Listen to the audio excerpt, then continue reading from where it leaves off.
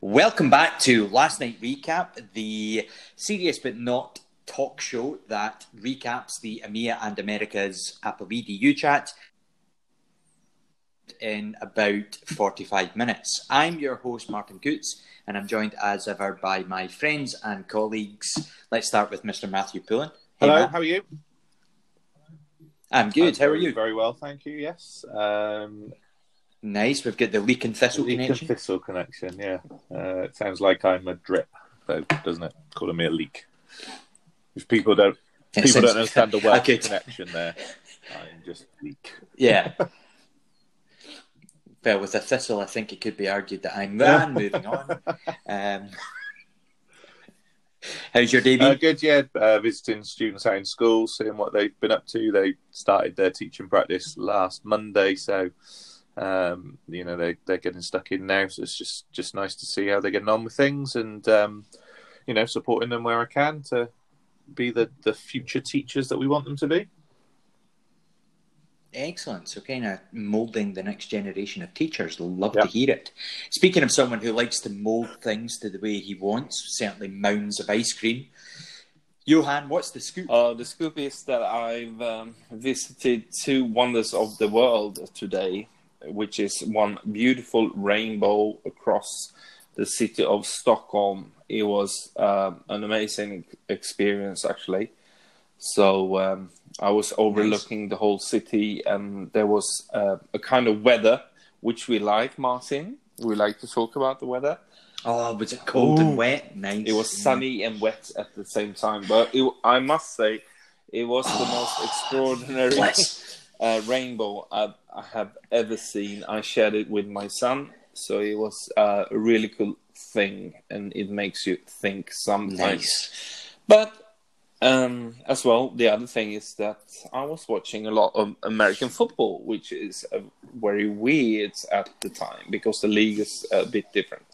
So I took you down there and being boring in the end, which I'm trying to be with the weather. Anyways, so go on. Nice. No. It's nice to hear that you were having. Do you know what I love about rain and the sun at the same time is the smell when the rain hits the sort of the warm tarmac. That's definitely isoborneol. That's just an awesome smell. Actually, the chemical compound that comes out of dirt is isoborneol, which is even more boring. So let's go on. Let's move on. Yes, let's go across the pond and welcome our last host. Hey, Kurt. Hey, guys. How's it going? Good. How are things with you? It's been a creative journey for the past few days. I've been lucky to participate in the big draw. I was going to say, tell us a little bit about that for people who don't know. So one of the things that's happening this month is the big draw, focusing on drawing. The other thing that's happening is called Inktober. Inktober. So encouraging you to draw certain items every day. And I think, what are we today? The 10th? Oh, no, sorry, the 7th. So today's... the 7th. Today is, you have to draw something that's enchanted. And you can find the whole list if you follow Inktober on Twitter. But I was coming from the big draw, and I got the chance to meet Rob Zilla, who came all the way over from LA. And he's done a lot of drawing for sports teams. And he does all of his drawing on iPad. And I got to play a little bit around with Adobe Fresco, which is a new app. And it's similar to Procreate. I still feel Procreate is a little bit more advanced for me than Fresco. The wonderful thing about Fresco is that it does pixel brushes, watercolor brushes, and then it does vector drawing.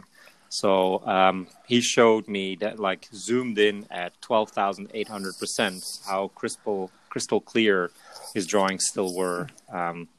So anyone who's interested in that, just sign up this month for Today at Apple workshop. The one that I'm looking forward to going is by the person who designs the Marvel comics. Name escapes me right now, but that's a session that's going to happen in 2 weeks in Washington. I'll need to look at The that. current ones, you mean? Yeah. Like these Yeah. are in specific stores. You won't find them everywhere. But Yeah. probably in the bigger cities, you'll have access to them.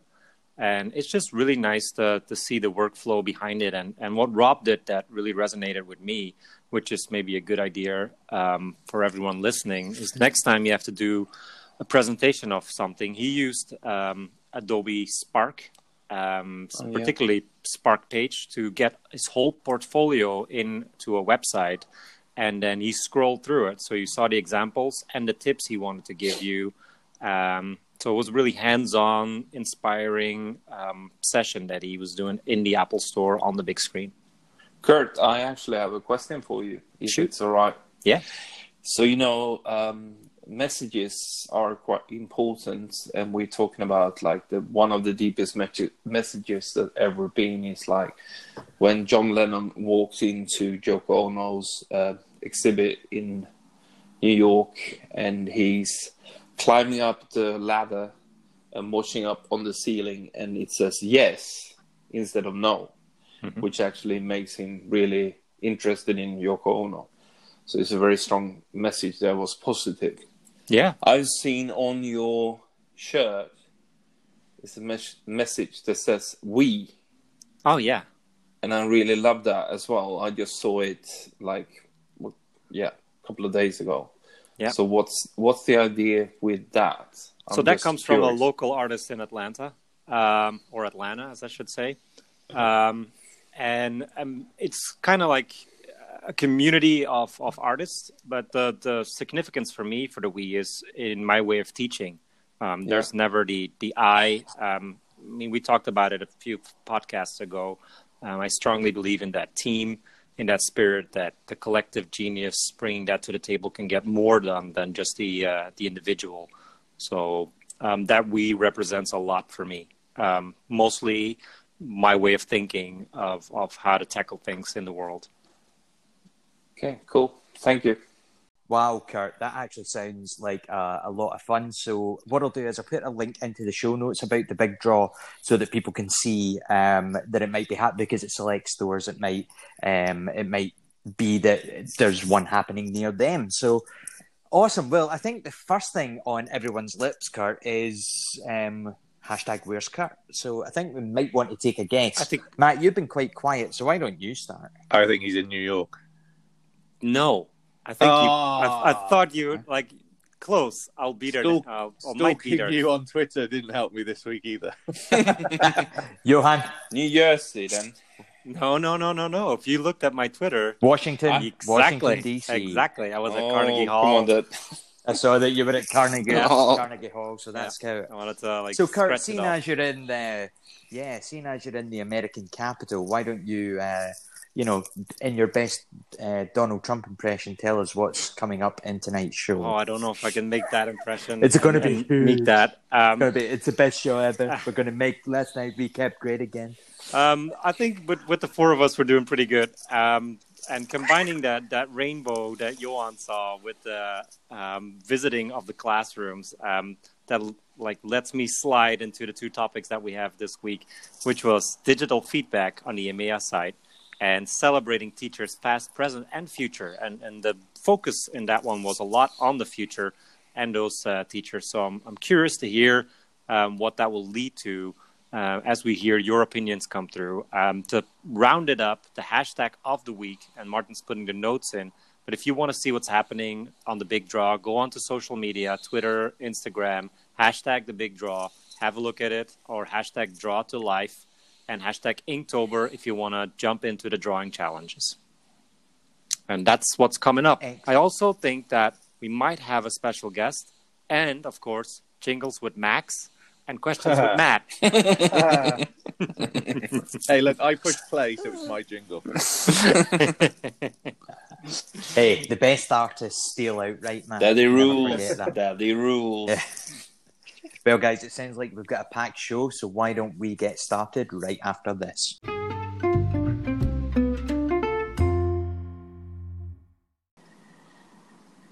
Here we go, guys. It is time to recap the EMEA side of Apple EDU Chat. As Kurt said, last week's chat was all on digital feedback. It was hosted by Aaron Jelly, and he is at Jelly, JELLEY EDU, on Twitter. It was it was a good chat. I was managing to look at some of them. I was a wee bit late getting back, but as always, let's start with the tweet of the week. And this week it comes from Jacob Wilcock, who's just slowly but surely coming up with some really sort of good ideas and points. I'm liking a lot of the stuff he's sharing just now. And it was just in response. It wasn't in response to a question. It was just an outright one. It said, I think for digital feedback to be successful, it needs to be a whole school approach in many ways. It needs to be a key part of the marking and feedback policies and understood by both staff and pupils. That's a big paradigm shift for many. I quite like the sentiment of that because, Matt and, all of us, but Matt, you and I have had quite a lot of conversations about this whole school approach to things and how the conversation actually has to start at the top and has to be driven, it has to be driven from leadership. Yeah, it's one of those things where I think probably 10 years ago I was hell-bent on saying you can change things from the bottom up. And although I still believe you can influence things from the bottom up, if leadership don't take things on board, it's very difficult to make it whole school priority. You can hugely influence the people around you, but if you get anybody who's even slightly reticent to join in, you need it to be a whole school, initiative, and you need it to come as a directive from above. Otherwise, it becomes a you versus them kind of battle. So, seeing a lot in that chat, I think, on Tuesday, Martin, where people were talking about their approaches, and I think everything did come back to that whole school vision and everybody buying into it. They might all be at different levels, but everyone bought into it. And the outcomes, in lots of the examples that were shared, sort of showed for themselves the impact it was having. So, I think that's the key thing. Was yes, the sort of the apps were being spoken about quite a lot. Yeah. Underlying to that was the fact that there was this sort of consistent approach. If we take, like St. Cyrus, for example, who, a secondary school where there are teachers who are giving digital feedback through, Google Classroom or Showbay or whatever system they're using. But it doesn't matter if they're in an art class or a music class or a design and technology class. The approach is consistent. Pupils are they're getting a consistent approach in terms of it doesn't matter what lesson they're in. They know that if they go into Mr. Coots's class or Mr. Pullen's class or Mr. Anderson's class, that they're going to get feedback in the same way. So there's no surprises for them in terms of what am I doing in this class. And it all comes down to that. Yeah, that's the thing, because, if every teacher does it differently, that means it's really confusing for those learners. And that's probably the fastest way to disengage a group of students, even if it ultimately has better impact than traditional means of giving feedback. If I'm doing it through several different processes all the time, you just lose track and lose will to even focus on the feedback, because you're so busy wondering which app do I have to go into to get this class feedback. So yeah, definitely that whole school vision for an approach is essential, really. Do you feel, guys, that's app driven, or probably know what you're going to say, but is it app driven, or should it be driven by the way you want to give feedback? I think a lot of people start. We all know the answer to this, but I think taking ourselves out of the equation and looking at the approach that some people take, and maybe being able to give them the wisdom of our experience, whatever, calling the three of us or the four of us wise, however good that is. But, benefiting from the wisdom of experience, I think a lot of teachers maybe start off thinking that it has to be app driven. And that they have to use a certain app for this, or digital feedback can be as easy as snapping a picture and doing markup, but it's the process. It's getting the pupils used to realizing that they're not going to get a bit of paper back from me that has the feedback on it. They're maybe going to have me sitting down verbally giving them feedback, or I'm going to share that with them digitally. So I think the process is for me always going to be underlying, but initially, I think for people to get over that hurdle of how they're giving feedback is to pick one app or one process, stick to that, build up the confidence of giving feedback digitally, get used to how this is going to change and affect their practice, and then look at focusing on that skill set. Mark, do you think there's an element in there, though, of sometimes you have to play with the apps to see what the possibilities are? And sometimes if you don't know what the possibilities are, it's hard to kind of come up with that approach that you might like to take. So therefore, if you play with a Shobi or a Seesaw or a Google Classroom, whatever it might be, and see what you can do, you can then shape what do we want to do, and then go back then to say, well, what's the best approach for us? So it's almost like a whole part whole, we used to call it in PE, where you have to see the whole picture first before you can drill down to the bit that you want to focus on, and then you can go back to saying, okay, well, then this is our whole school approach to do it. And I think St. Cyrus kind of summed that up in their approach, where I know Damien and Rich are kind of trying to explore other approaches now to see what the possibilities are, to then go back to leadership to say, look, we've tried this, we've tried this, we've tried this. This is what works for our students, and this is probably the best way for us to do it. Yeah, but I'm totally with you on that. Yeah. That you need for that school or for that municipality or for whatever you're doing, it's the same app or the same of what would you say, like objective, a group of apps. Oh yeah, like saying Google or whatever. Yeah.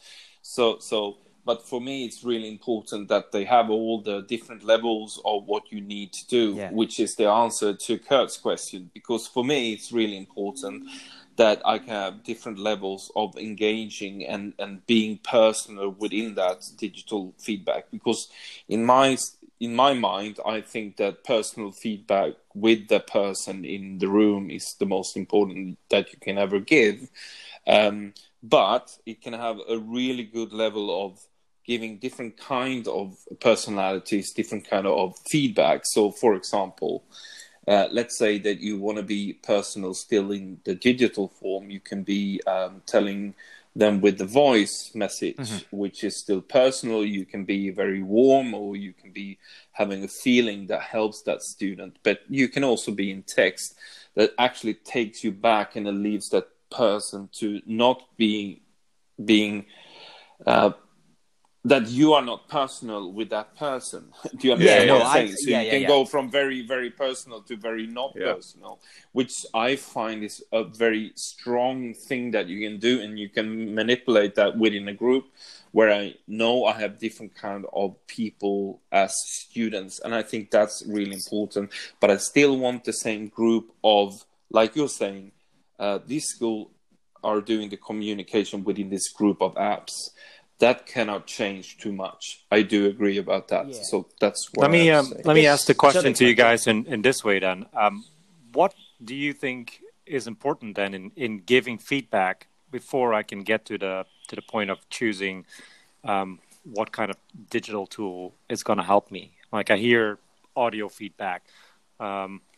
Is that the only thing, or and it's audio? It's all of it, all the range. We know that, and I know you know that. Fishing. You're being very pedagogical when you're asking these questions. Yeah. So I think, and you're right to do that. And I think it's from video to that's very personal, maybe, or just being in the room, but at the first time and then going back. I'm trying to avoid like now the easiest way of giving assessment is still.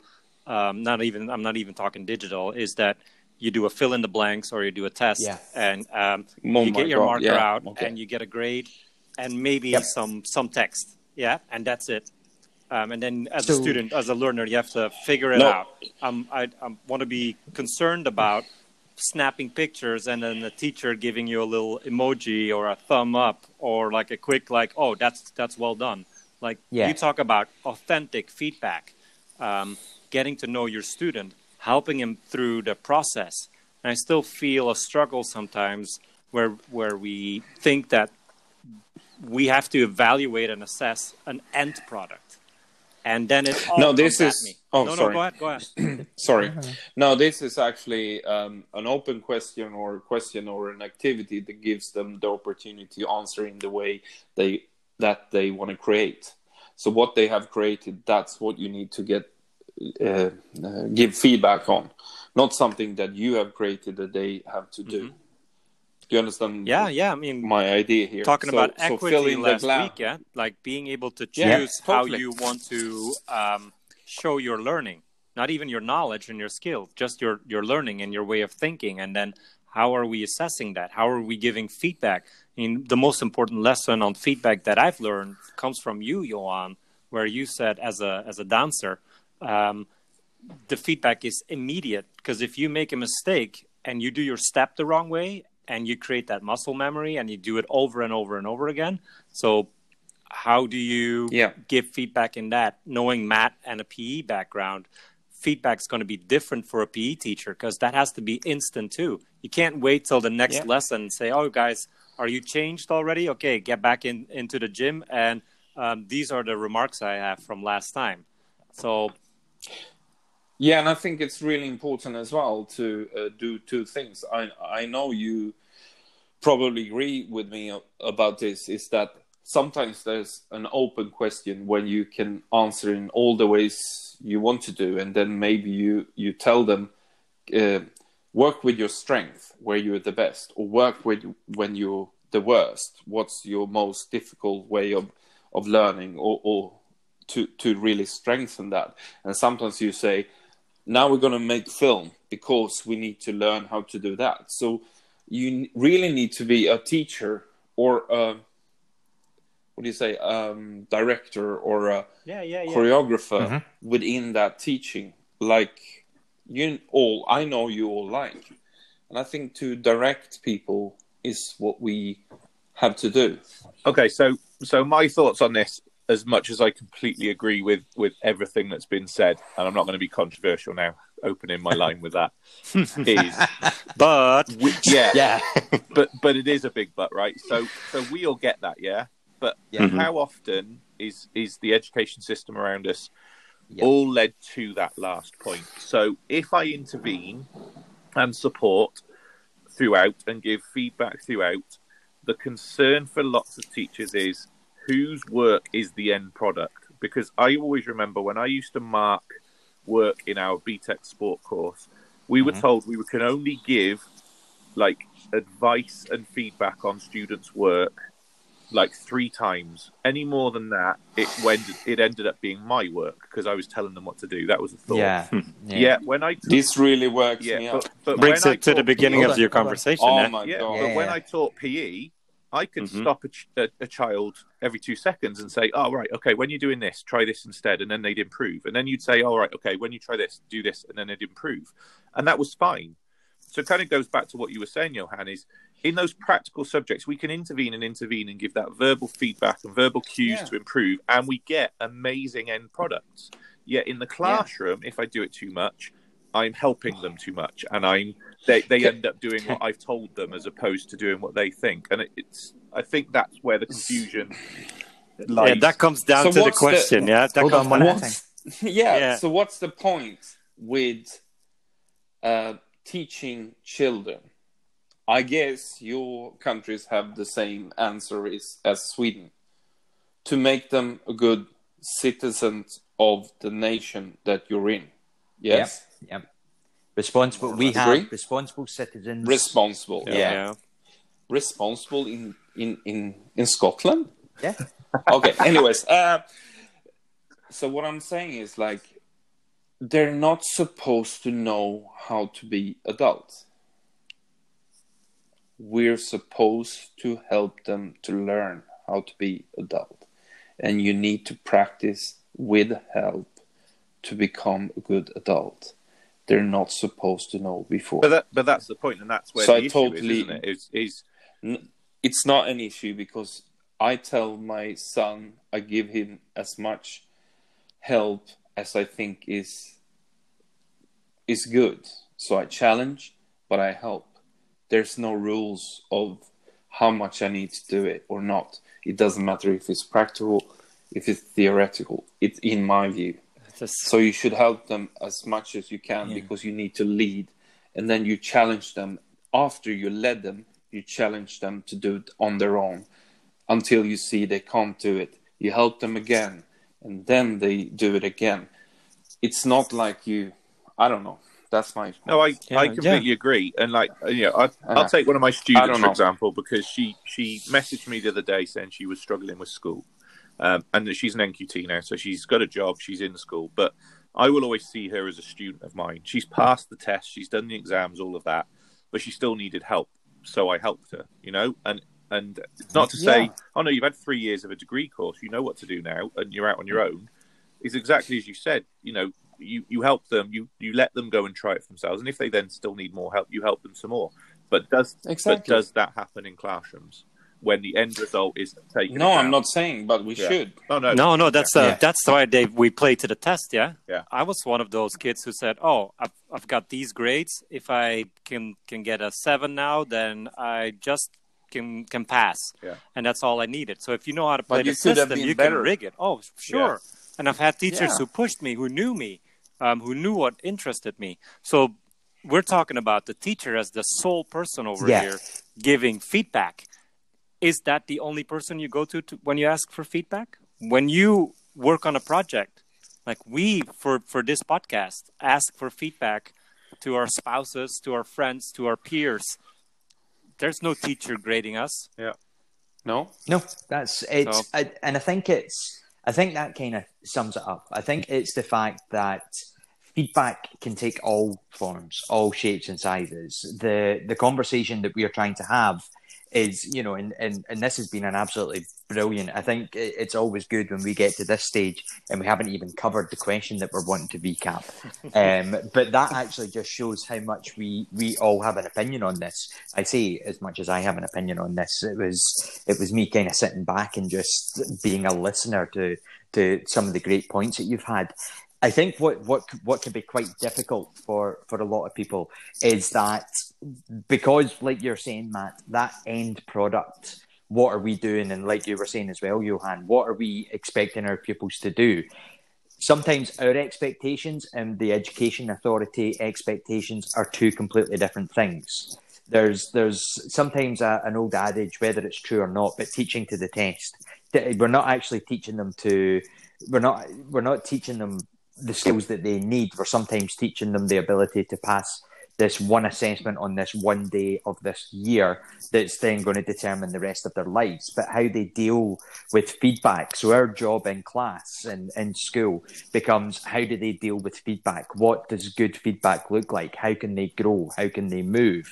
And as you've all eloquently put it, it's, we know our students, we know our pupils, we know our peers.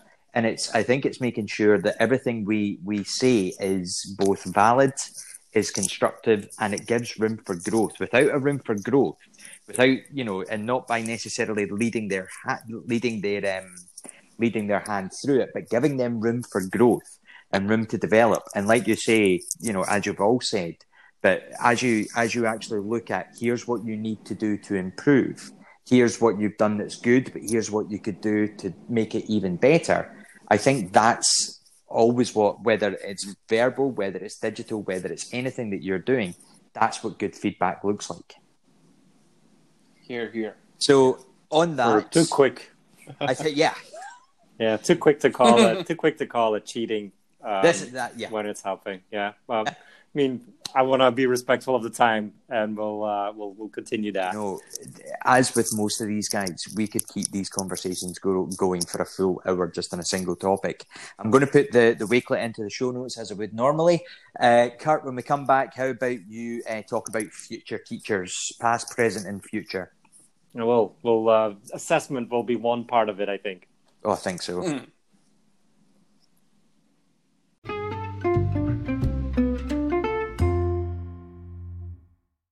Welcome back after that heated discussion. I think that's going to be the talk for at least till the next week, where we re-record this podcast. Talking about just one part of that. It was World Teacher Day on Saturday. So celebrating all the teachers all over the world. And that was the topic, celebrating teachers past, present, and future. And we had Joe Welsh, who won National Teacher Award over here in the U.S., and Johnny Tisklint running that Twitter chat. Now, picked out 2 questions for you guys. And before I'm going to do that, I'm going to jump into the tweet of the week, which I pulled out, which could have been, Johan, as you asked me about the T-shirt. This could be a nice one that goes onto a T-shirt. Joe said, I recently heard the mantra, it's a risk to never take a risk. It's a family member of his that quoted that, and he says, I think the same applies to the classroom. Take risks and put yourself out there for your students. It's worth it.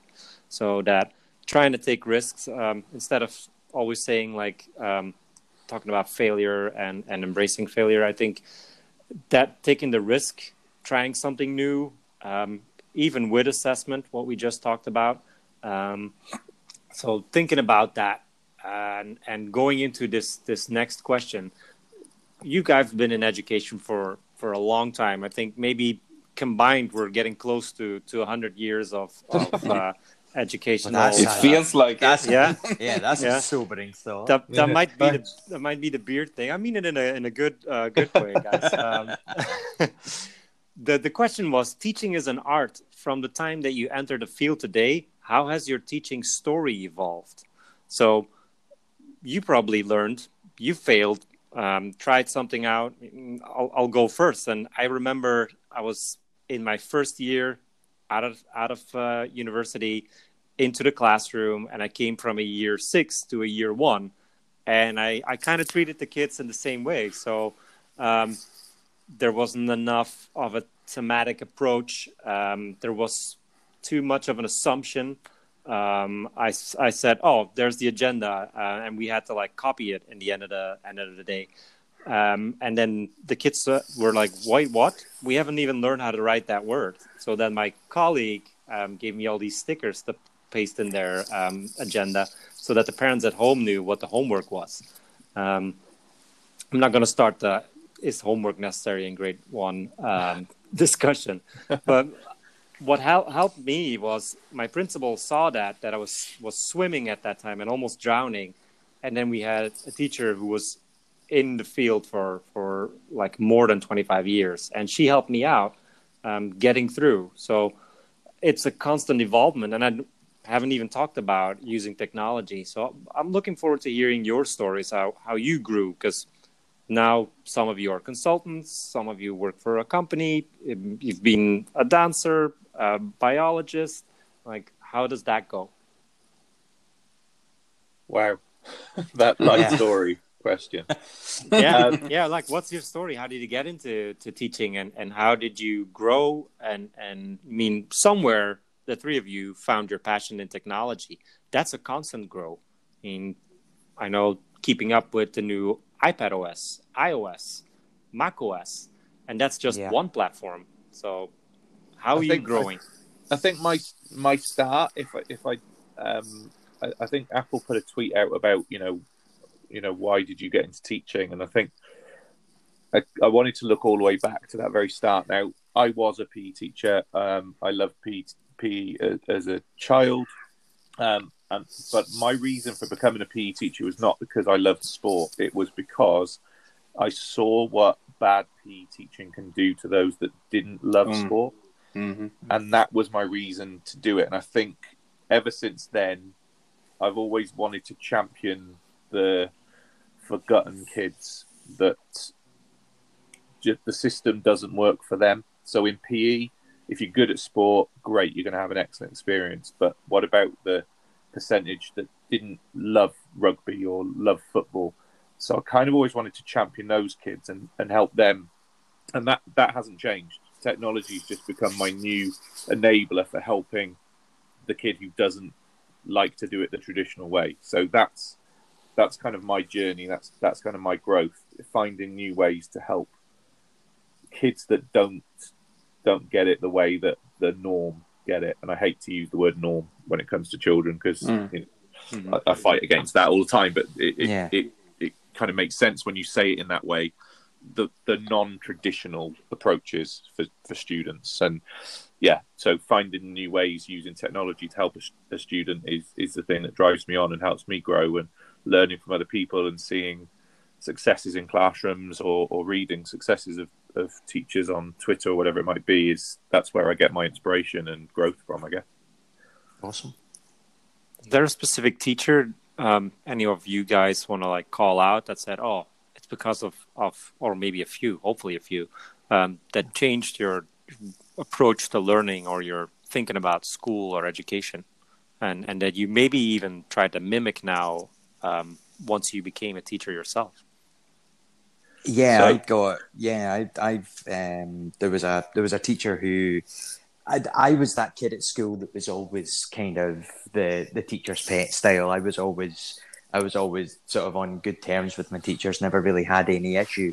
And it didn't help that my mum was on the school board and ran the school board, so I couldn't get away with anything at school, even if I wanted to.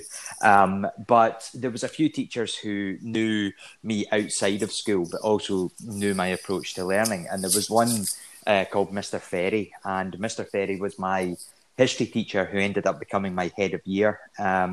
And just the kind of the way that he approached teaching, he was very approachable. He was someone that it didn't matter what you had to say or what you could go and speak to him about absolutely anything. And the fact that, there was this other teacher, there was this other sort of person in my life outside of my parents who I always told everything to, but there was always this teacher at school that I could go and speak to about things. And I always wanted to be, I never thought I would be a teacher, but I thought if I was going to be a teacher, I would be like him, simply because I've always wanted to be approachable. And that was the kind of teaching style that I tried to have. Johan, I know you've had a big influence by a certain teacher too, yeah? Oh, yeah, maybe, but that was a dance teacher in a sense. Teacher's a teacher, yeah? There's a guide definitely. that comes and influences your life. Definitely, yeah. It's a woman that was actually the best in the world. She was really, really special. Literally, the man who invented all the Latin steps in Latin American dancing. He was working as an engineer for British Airways, or no, what do you call it? RFA or Royal Flights. RAF, the Royal Air Force. No, the Air Force. Royal Air Force.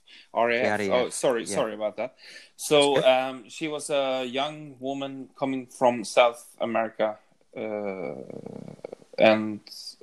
South Africa. Yeah, so she was a South African, came back to London.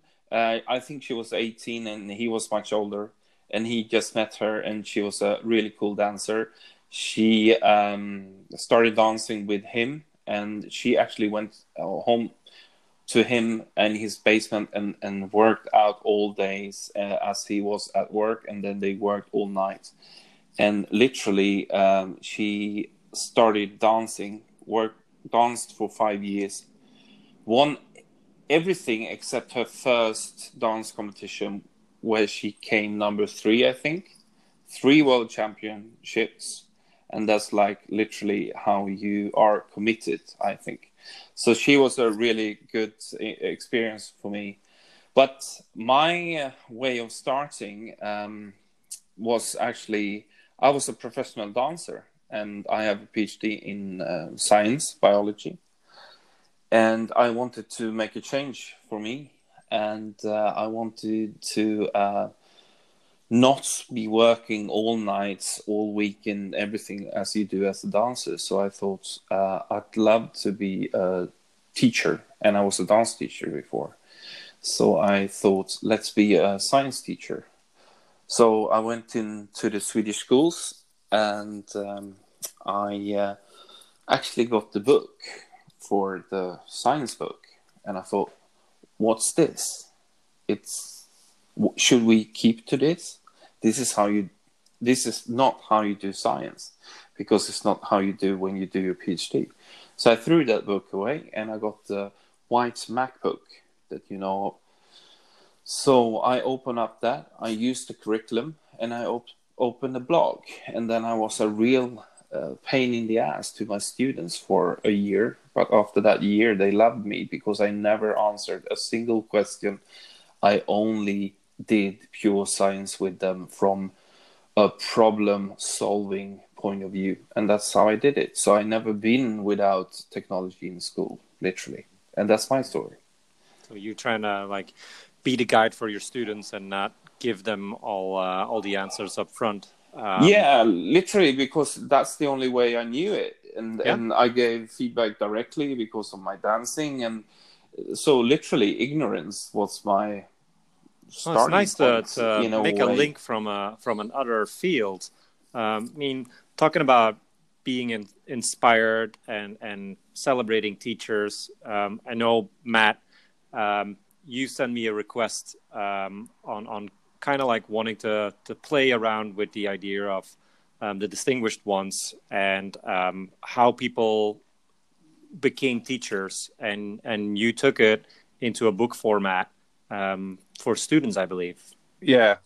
So I think, looking through your distinguished ones book and hearing a few of the podcasts now, kind of wanted to have something that I could use that format to talk to my students about the reasons why you do the job you do in spite of all the hardships. So almost wanted to just interview people and say, what gets you out of bed every day, regardless of the amount of marketing and the tight budgets and all of that, why do you still go back? Because I think there's all too much negativity around teaching, and we know that we're still in it for the right reasons. And is that broadcast enough to like the likes of my students, or are they just going to read things in the press or watching the news, or heaven forbid, the thing that actually pushed me to do this, go on social media and hear comments from educators, albeit a whimsical throwaway silly comment about it being end of term or whatever, but that negativity around the job. And I almost wanted to counter that with something a bit more positive and say, it's hard, but life's hard sometimes, and the reason we do this is X, Y, or Z. And it was one of those things, Kurt, and you could probably agree to this. You set out doing something for one reason, and then you learn a whole lot more in the process. Oh yeah. So I was hugely inspired by talking to these people, lots of them who I've spoke to a million times before, but just hearing their story from a different angle or in a one-to-one environment just changed my thought process about what they do and made me think differently about what I do. Yeah, and Jakob Aspen Hansen is doing the same or similar thing now, where I think it's a breakfast talk with teachers and educators from all over the world, and we'll add those links so you can be inspired by all the amazingly great teachers out there who, as Matt said in the beginning of this question, see something in people and in learners that they don't see in themselves, and then make them rise above. And that's what drives me, because I had a teacher who saw something in me that I didn't see. Talking about seeing things that we might not see ourselves, I love the learning that Matt and Max are going through when we get into the jingles. And as you hear the little bridge being built up, I think it's time to see how far are we in the learning process of Max and the jingles and Matt pressing play, if that's going to be tuned together when we come back after this jingle.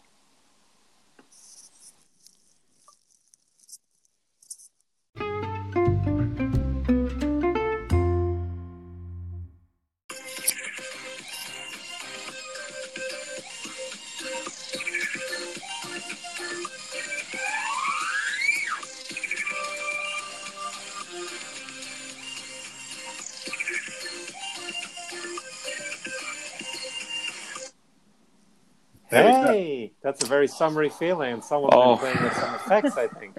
That was energy, and such a speed, and I loved it. It's like I was on a roller coaster. Yeah.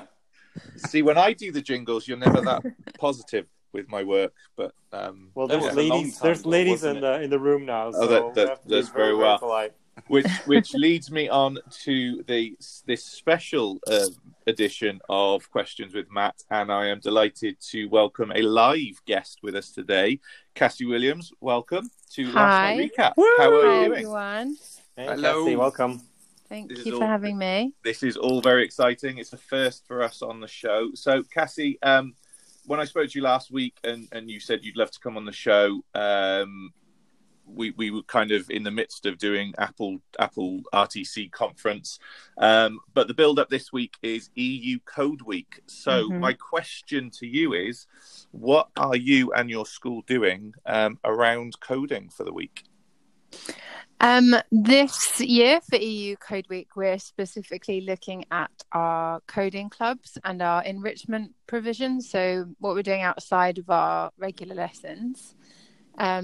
And the code club packs that you can get with Apple from the Apple Teacher Learning Center are what we are using, specifically because the sessions and activities are broken down so well that our code club teachers that are kind of staff within the school that aren't experienced coders are able to use them.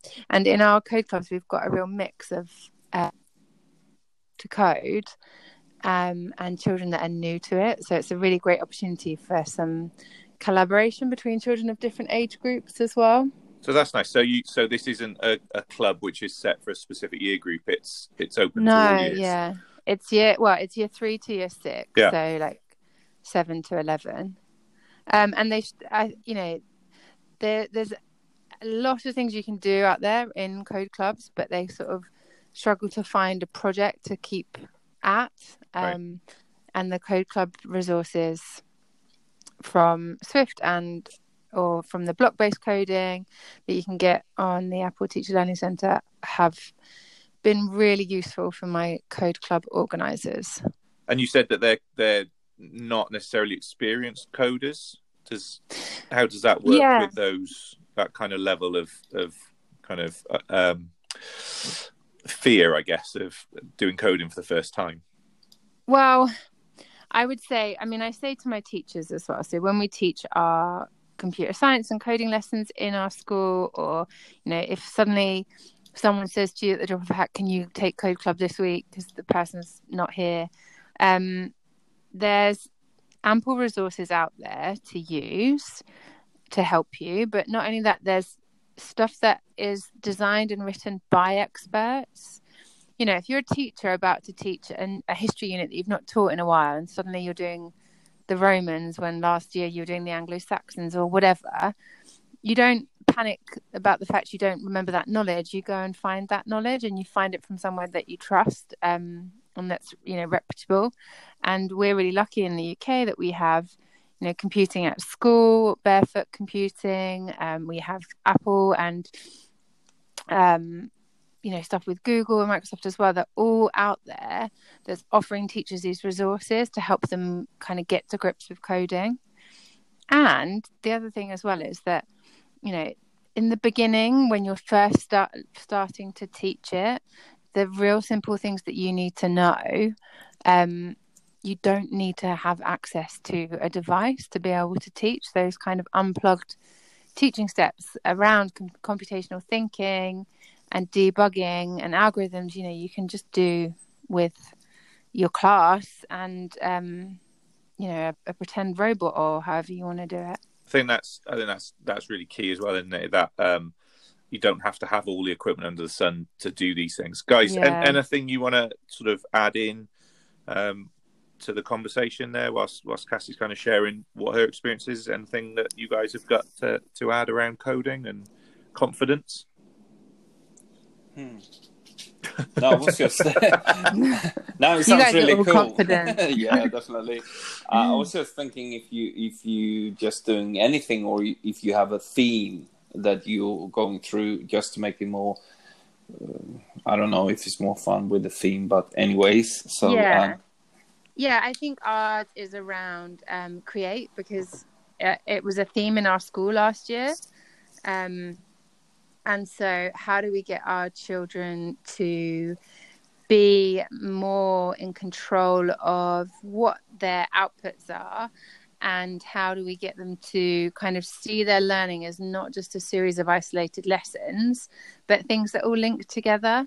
And so that we can apply that in any of our subjects, and particularly with computing and coding, it can be your outcome can be either to have designed something on a game like on an app like Hopscotch, or our youngest children really love the Scratch Junior because they can design on there the things that they want, or using the app creator stuff. Like really long term this year, we're looking to collaborate with some secondary schools and some older children that can write code, so that any of the apps that our children want to design, someone could have a go at writing for them. Love that. That's cool. Cool. Yeah. Do you have any special way you want to publish, or is that within the curriculum or the Apple thing, or are you thinking about publishing somewhere where we can really have a look at what you guys are doing? Or yeah, I mean the aim is to get some stuff on the App Store, but for us, really, like to get that, we need to find some budding coders that want to help some primary schools in Hackney. If anyone's out there, yeah, I was more thinking about like cool videos or oh, for sure, the children solving problems or things like that, like minor things that can be really big from a learning perspective. Something really great we did last year is make some videos for our children in year 5 and year 6 who use Swift and do lots of robotics with drones and Sphera as well. Cool. They made some videos so the year 6 made videos for the year 5 children, so that when they're moving on to the next challenges in their lessons, they've got some tutorials. Mm-hmm. But what was also really great is that we have these coders that just fly with it. They get, it's something they're passionate about. They're really interested in web design and app creation and so on. And they start kind of going above and beyond what the rest of the class are doing. And the teachers are really confident to let them do that because the teachers are kind of learning alongside them. So they're coding alongside everybody else. And what we found last year is that we had these kids that were basically teaching the lessons to everyone. We've got these great videos of the teacher sort of sat with a table, like, he's on the table that gets extra support. And this kid's just airplaying his code. He's got a group like working on debugging one thing, another group doing something else.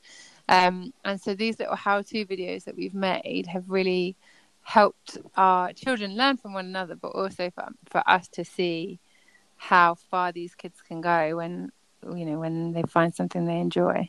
But that's what you want, really, because as a teacher, you just want to drink coffee and relax, isn't it? I mean, that's the point, isn't it? Totally. Okay, brilliant. Sounds brilliant. Cassie, thank you so much for joining us tonight for the chat. It's nice to have another voice on our podcast other than the 4 dulcet tones of us men. So thank you very much. And we look forward to seeing how everything progresses this year. Great, guys. Loving your work. Well done. Thank you very much. Thank you. Okay, cheers. Bye. Bye. Wow. I think having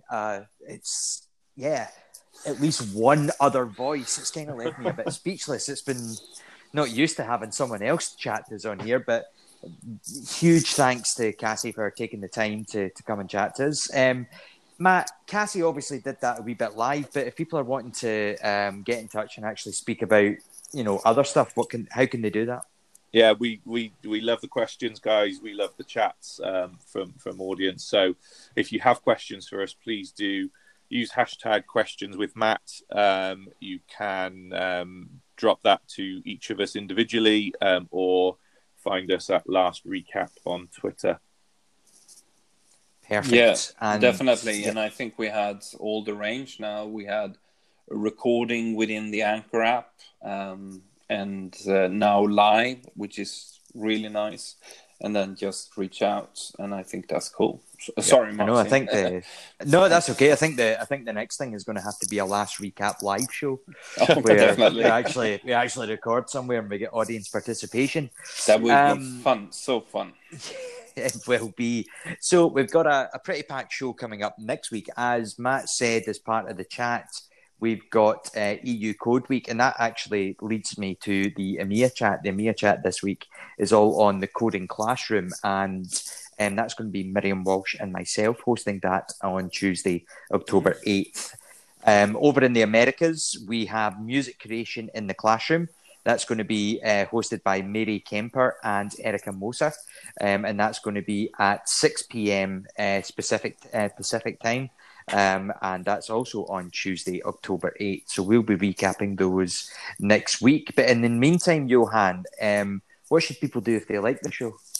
Oh, they should definitely listen to us, but they can reach out on Twitter at Last Recap for the show itself, or they can find us personally on Twitter. And let's start with you, Martin. Where can you find you on Twitter? Yeah, you can find me at mcoutts, COUTTS 81. Yeah, and Matt? I'm at Matt6453. And I'm going to put you on the spot, Matt. Where can you find Kurt? You can find Kurt at Mr. Kurt. Is that right? Yeah. MEESTERKURT. That's it. Definitely. Perfect. And you can find me at Anderson_EDU, and it's a double S in Anderson. And I just want to say, before we say thank you, we should say thank you to you for downloading this podcast. If you like a show, please rate and review us. Listeners, comments, and ratings keep us high in the ranking so that new listeners can find us. Please be sure to find us at Last Recap on Twitter for more news and podcasts. And over to you, Martin. Thanks, Johan. Yes, I think it's been a pretty packed show. There's been a lot happening there. We'll look forward to hearing you all next week. But for now, Matt, say goodbye. Goodbye, Matt. Johan, say goodbye. Goodbye, Johan. I will say goodbye for Kurt and for myself. Goodbye and thanks for listening. We'll see you all next time. Bye.